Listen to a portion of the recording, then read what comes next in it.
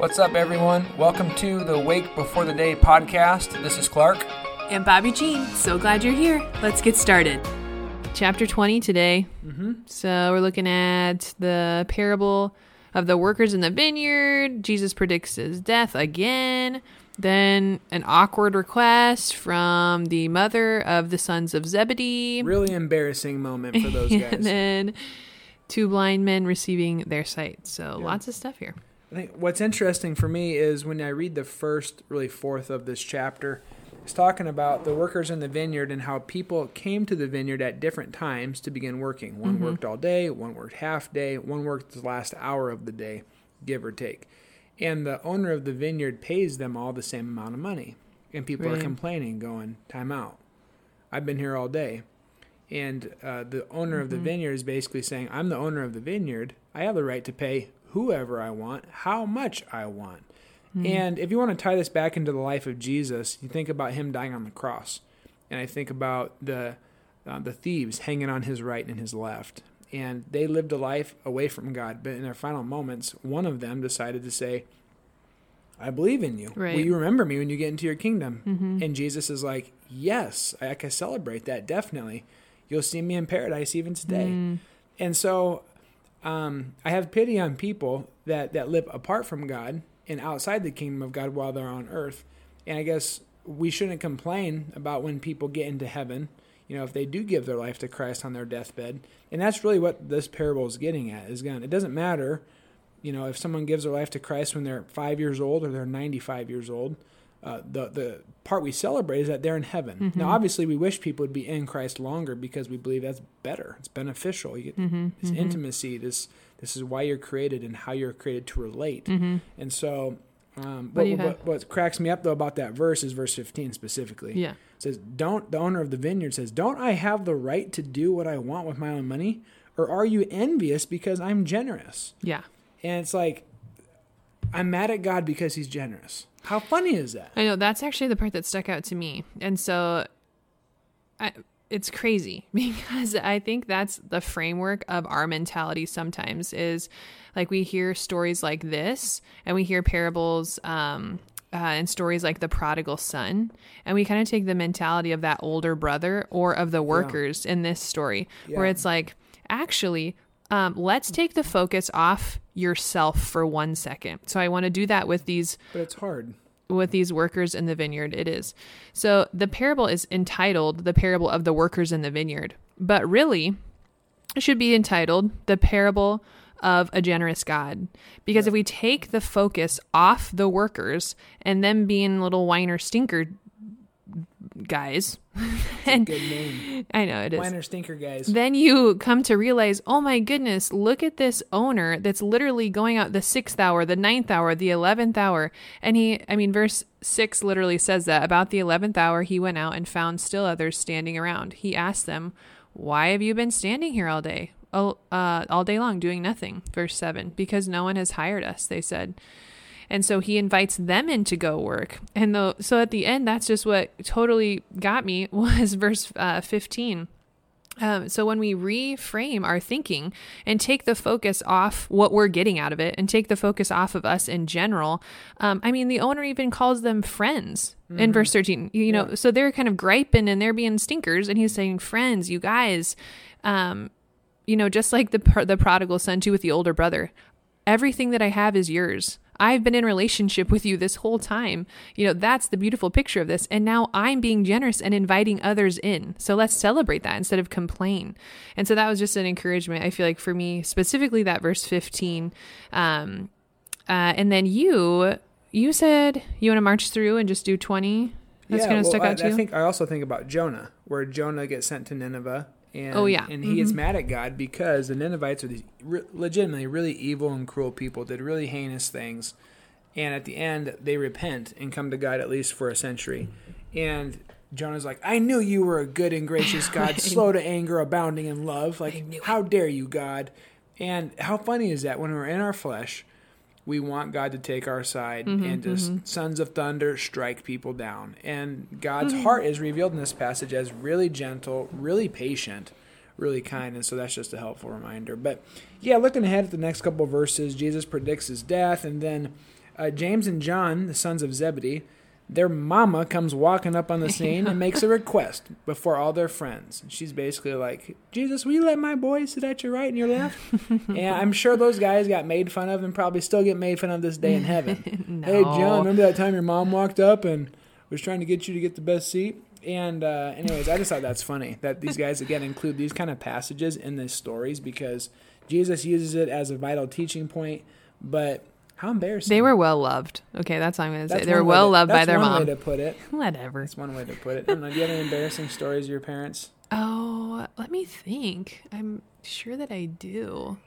I felt like you. Are you asking because you have one? No, I was just curious. I'm trying to think. I feel like my parents.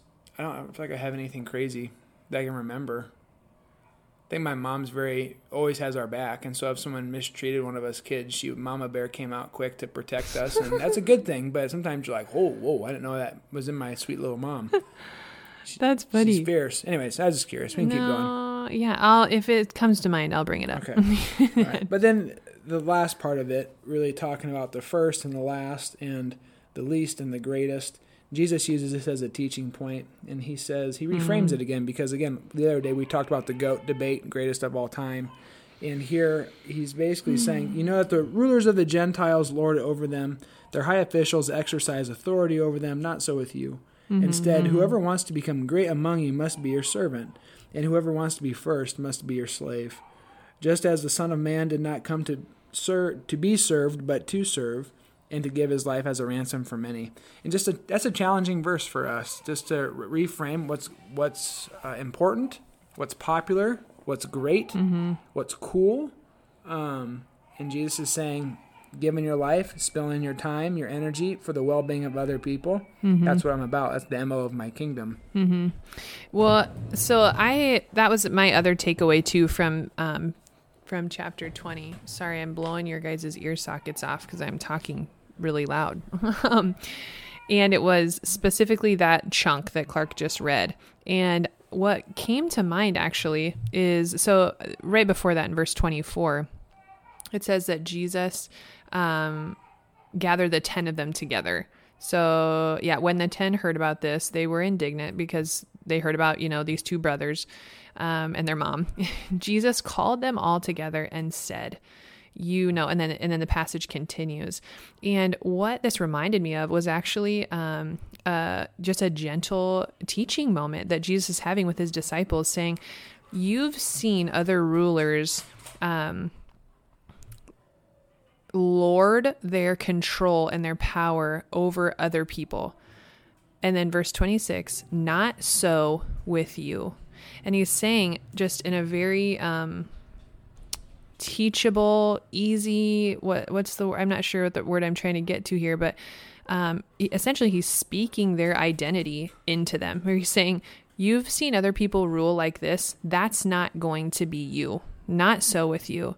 And then he continues to teach them as he lives, going to the cross, like it says at the end, just as the Son of Man did not come to be served, but to serve, and to give his life.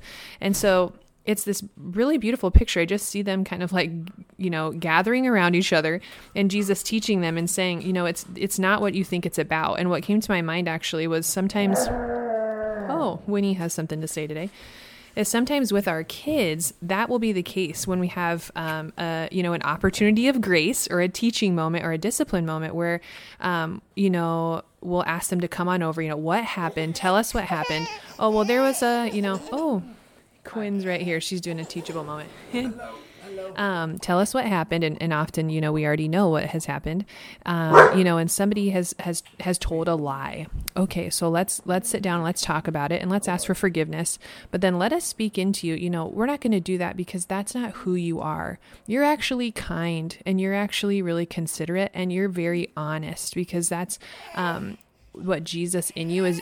That's who he made you to be in your heart when Holy Spirit's in your heart. And so anyway, it just really reminded me of those moments, how, Jesus could have just come down and said, what are you guys doing? Don't bring your mom into this. And then also, it's not even about that at all.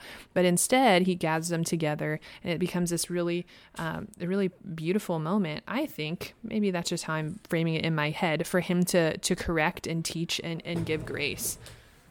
Yeah, he definitely did that. I'd still make fun of James and John, though.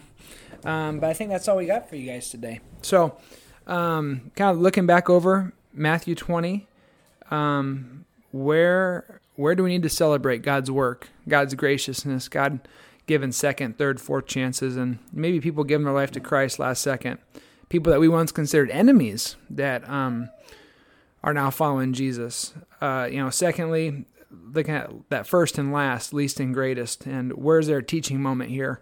And God's good. We're praying for you to have a great weekend. Praying for our country right now in the midst of the election. Everything's up in the air, and I tried just for my own heart's sake not to check in on it all that often, a couple times a day, if that. And it seems like it's going to be a while till we find out what's really going on and who's winning which states. And so I'm just praying peace for you and for our country, for order, for honesty, and that, I say this on the sermon on Sunday, but I want to tell it to you right now. God created you to exist and to live at this point in history for a reason. And I think about, Queen Esther being elected to be the queen, and for such a time as this, she stepped in. And I believe that is true for all of us, all of our life. Like, God made you with a great purpose and intentionality, put you in the family, the community, put you right where you're at and right where you need to be. So I pray our heart would be more of, God, how can I represent you and your kingdom right now in the midst of all the emotions, in the midst of all the fear, in the midst of all the different things? God, we pray that your reign and rule would be made very apparent in my life, in my heart, in my thoughts, in our world. And so I'm praying that for you today, all right? God bless you, and have a great weekend. The Lord bless you and keep you. The Lord make his face shine on you and be gracious to you. The Lord turn his countenance toward you and give you his peace. Have a great day.